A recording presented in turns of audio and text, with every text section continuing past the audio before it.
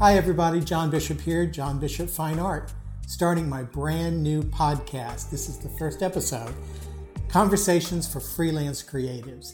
What I'm hoping to do here is to create some sort of conversation between creatives from various traditions, whether it be art, fine art, painting, sculpting, to musicians, to graphic designers, to interior designers, to makeup artists, to architects, all forms of creative endeavors. Because I just don't think that there are many ways for us to talk to one another. And I have noticed over the time, I've tried various times to start a blog and a vlog, and I've done all those things, and I've even started a meetup group. And what I notice is that creatives tend to clump together, and that certainly makes a lot of sense in that artists want to talk to other artists and photographers get tips from other photographers. There's not a lot that I'm going to learn from a makeup artist, but as a photographer, I need makeup artists, and there might be quite a bit that I could learn that I'm not aware of. So creating some sort of environment where all those folks can talk to one another would be the goal of this particular podcast. But this is my absolute worst podcast because I've heard many people say in their own productions that when they look back at their very first episode, they're horrified at the content and the audio and everything about it. So I guess this is absolutely my worst podcast. So congratulations.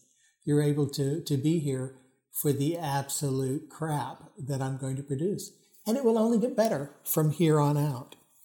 So I'll be here every week for 30 minutes. I'm doing quite an ambitious new media campaign. But the podcast will be every week for 30 minutes. And we're going to discuss art, creative careers, what we're doing in our own creative business, who we've met, and the things that we've learned along the way. And hopefully, as a community develops, you'll be able to share those sorts of things with me and the rest of us here in this podcast community. So I'm looking forward to it, though I'm a little frightened, I've got to say. I was looking back over my life and as an artist, because it has been tentative. I remember in the fourth grade, this is a strange memory for me. I was in the fourth grade and we were asked by our teacher to take out a piece of paper, and she was going to play a piece of music. And she wanted us to write down, draw what we heard. She started the music. It was a classical piece. And I'm in fourth grade and an absolute nut for the show Dark Shadows. And if any of you are old enough to remember that, I know you'll appreciate it. But it was basically a daily soap opera with vampires and monsters and witches and werewolves, as you do. And so I was absolutely obsessed with this whole idea of Dark Shadows. So she started this piece of music, and it was dark. It was somber. It was bass cellos and things like that, really kind of dark sounds.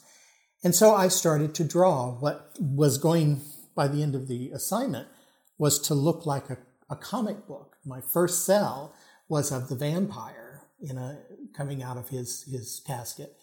And as the music developed, I was getting totally into this, because as the music then went into a softer, more melodic tune, I could envision a young girl, and then it would begin a little more somber, and that was the vampire pursuing her, and then the music became wild, and that was the big chase scene, and then it got quiet again with her being attacked by the vampire, and I was into it, and it was just making so much sense, because the music was feeding the drawings and telling the story. I thought it was fantastic. Well, come to find out, what I was actually supposed to be doing was I was supposed to be drawing the instruments that I heard. So if I heard a cello, I'd draw a cello. If I heard a trumpet, I'd draw a trumpet. That's not exactly what I did. And in so doing, the teacher then called my mother in and, thought I was insane. And when confronted and asked what was going on, I explained. My mother was smart enough to know that this was a good thing I was doing, not a bad thing, even though the teacher probably didn't see. In fact, I know the teacher didn't see it that way. But my mother didn't punish me for doing this creative thing, but she stopped it. And it became clear to me that what I had done was wrong and that I shouldn't do that again. I should follow instructions and not go out like that on my own. And of course, that had quite a lasting effect on me. Well, when I got to college, by that time I realized that art had to be a part of my life, it in some form.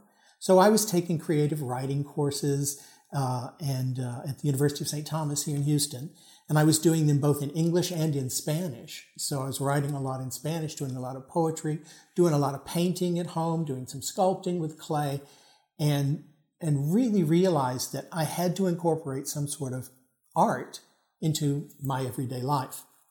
And part of that, after I graduated, went to University of Houston, I had several creative writing classes in their creative writing program. And I had one with the writer Ntozake Shange, which you'll all know from Broadway and other novels that and poetry she's written. It was a great, great experience. But one of our assignments, I guess our final assignment, was to create some sort of booklet and some sort of performance piece. And so all of the artists, because I had an apartment near the university, all of the kids in the class would meet at my house, and we would produce this book called Laughing Coffins. I still have a copy. And I ran into these various people who were in my class who I wasn't close to, but who were artists of various traditions. Some were quite scandalous. I remember one guy was making a collage with pubic hair, which was just disgusting, and I didn't want to have anything to do with it. But there was this joining of forces between various kinds of artistic traditions and various types of artists, and it was absolutely electric. We created and created and created. I was on fire. I felt as excited about art and what I was doing as I did back in the 4th grade when I was going out on my own on an assignment. So I think that there's something magical that happens when artists get together. And that's one of the things I really wanted from this podcast and vlog and blog. I really want to create an environment where particularly those folks who are more remote can get together and build off of the energy that one another will provide. And just whenever you get artists and creative people together, wonderful things are going to happen. And that has been shown to me time and time, and you can see it in history as well. I worked pretty much by the time I got out of college. I was told by my parents again and community in general that you couldn't make a living as an artist. So I got a teaching credential, and I started teaching, and I did art on the side. I then took that teaching degree and I turned it into a library science degree and ended up going to New Mexico and then to Southern California doing public library work. Loved it. Absolute fit for me. And my art kind of had to take a sideline because I was so busy. At some point, I became aware of international schools, and I became a librarian in Romania. Met my husband there, and was able to spend the next, 15, 16 years of my life traveling the world, doing art, doing my library work and art when I could. And it wasn't until we finished a contract in Russia in 2015, Mom and Dad started to were really needing help as they were getting older. And we made a decision. We said, okay, we would love to do the art thing full time. There's not going to be the right time to do this. This is a good time. Financially, we had some money saved. We were in the process of finishing one job and didn't have another one lined up. So we said, let's do it. Let's just move back to the States. We moved right across from mom and dad, and we started a creative business, a freelance photography and video production company that's running still today called Boobarusa Productions. We absolutely had a ball. We were loving what we were doing. We were trying to establish ourselves in the community around Houston. We live just north of Houston. And what we were finding is we'd go to various networking events, BNI, Chamber of Commerce events, and things like that, is there were these great opportunities for business people to get together. But the creative folks, we didn't really fit.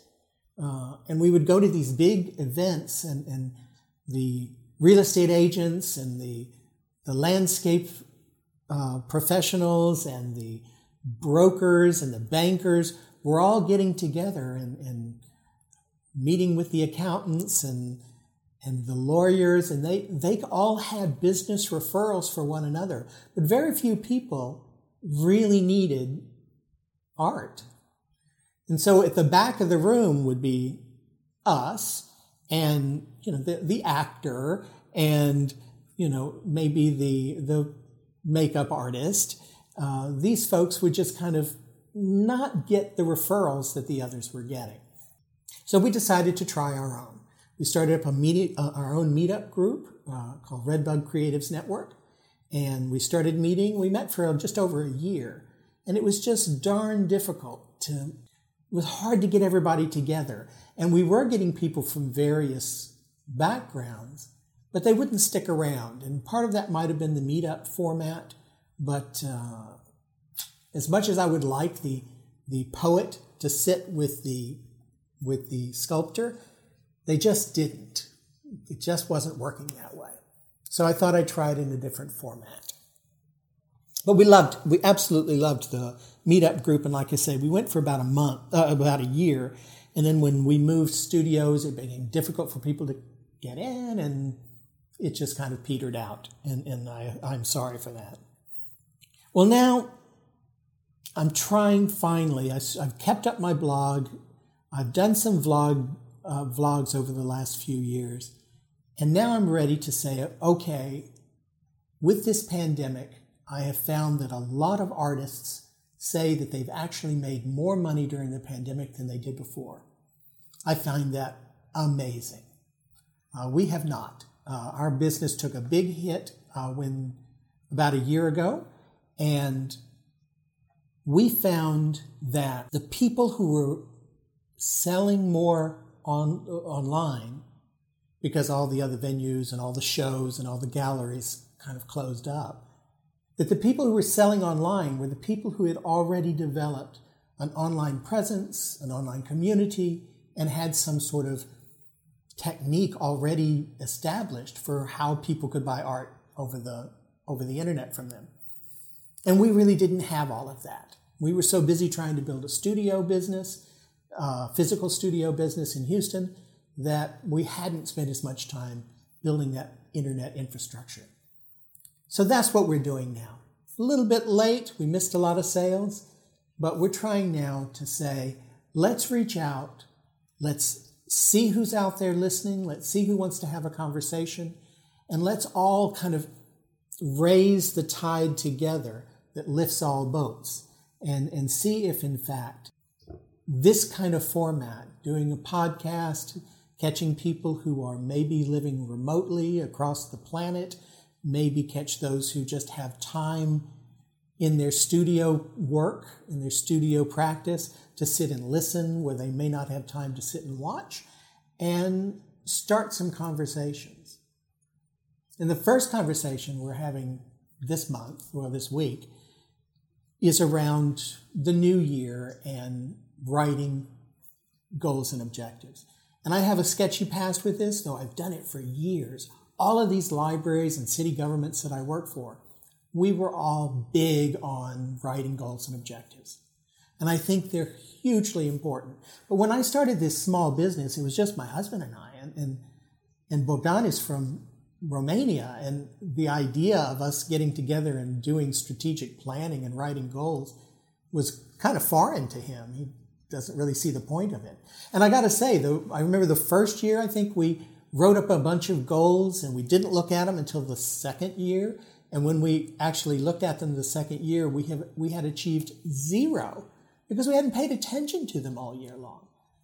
But I do think there's a huge importance to that kind of strategic planning. If you can take, even if you're a small one-person creative business, if you can spend some time strategizing about long-term goals, let's say 20 years from now, where do you want to be? Who do you want to be? And then every year creating goals and objectives that get you to that long-term goal. Now, those short-term goals are going to be quite different. And those are the ones that we work on every year. We have our annual goal and objective retreat where Bogdan and I go off someplace and hunker down and create, look at this last year and our budget and our goals, and then plan for the new year. And we're going to be doing that next week, so I'll catch you up on that in the future. But to be able to do that, even for a small business, is hugely important because you have some sort of guideposts. If we'd have had this better organized when we hit the pandemic, now, we would not have planned for the pandemic. In fact, we did not plan for the pandemic. We didn't know that was coming. But once it started to hit, we really should have gone back and redone our goals. Though it was so hard to understand how long this was going to affect us. But that would have made a big difference. But we are where we are, and we're going to start from where we are now, and we're going to plan for this year. And some of the big plans we have for this year are going to involve reaching out, getting out of our comfort zone, and trying to build that community of supporters, that community of art collectors. We need to get out there and make our presence known outside of our studio practice. So that's our big goal for this year. I would love it if you guys would come along, subscribe, like, spread the word about the new podcast. And I apologize if it's awful. It's meant to be awful. It's my first one. We're also doing a giveaway this month. So if you'd like to have a copy of a template of my spreadsheet that I use to do all of my planning, all of my budgeting, all of my project management, all of my expenses, all of my income.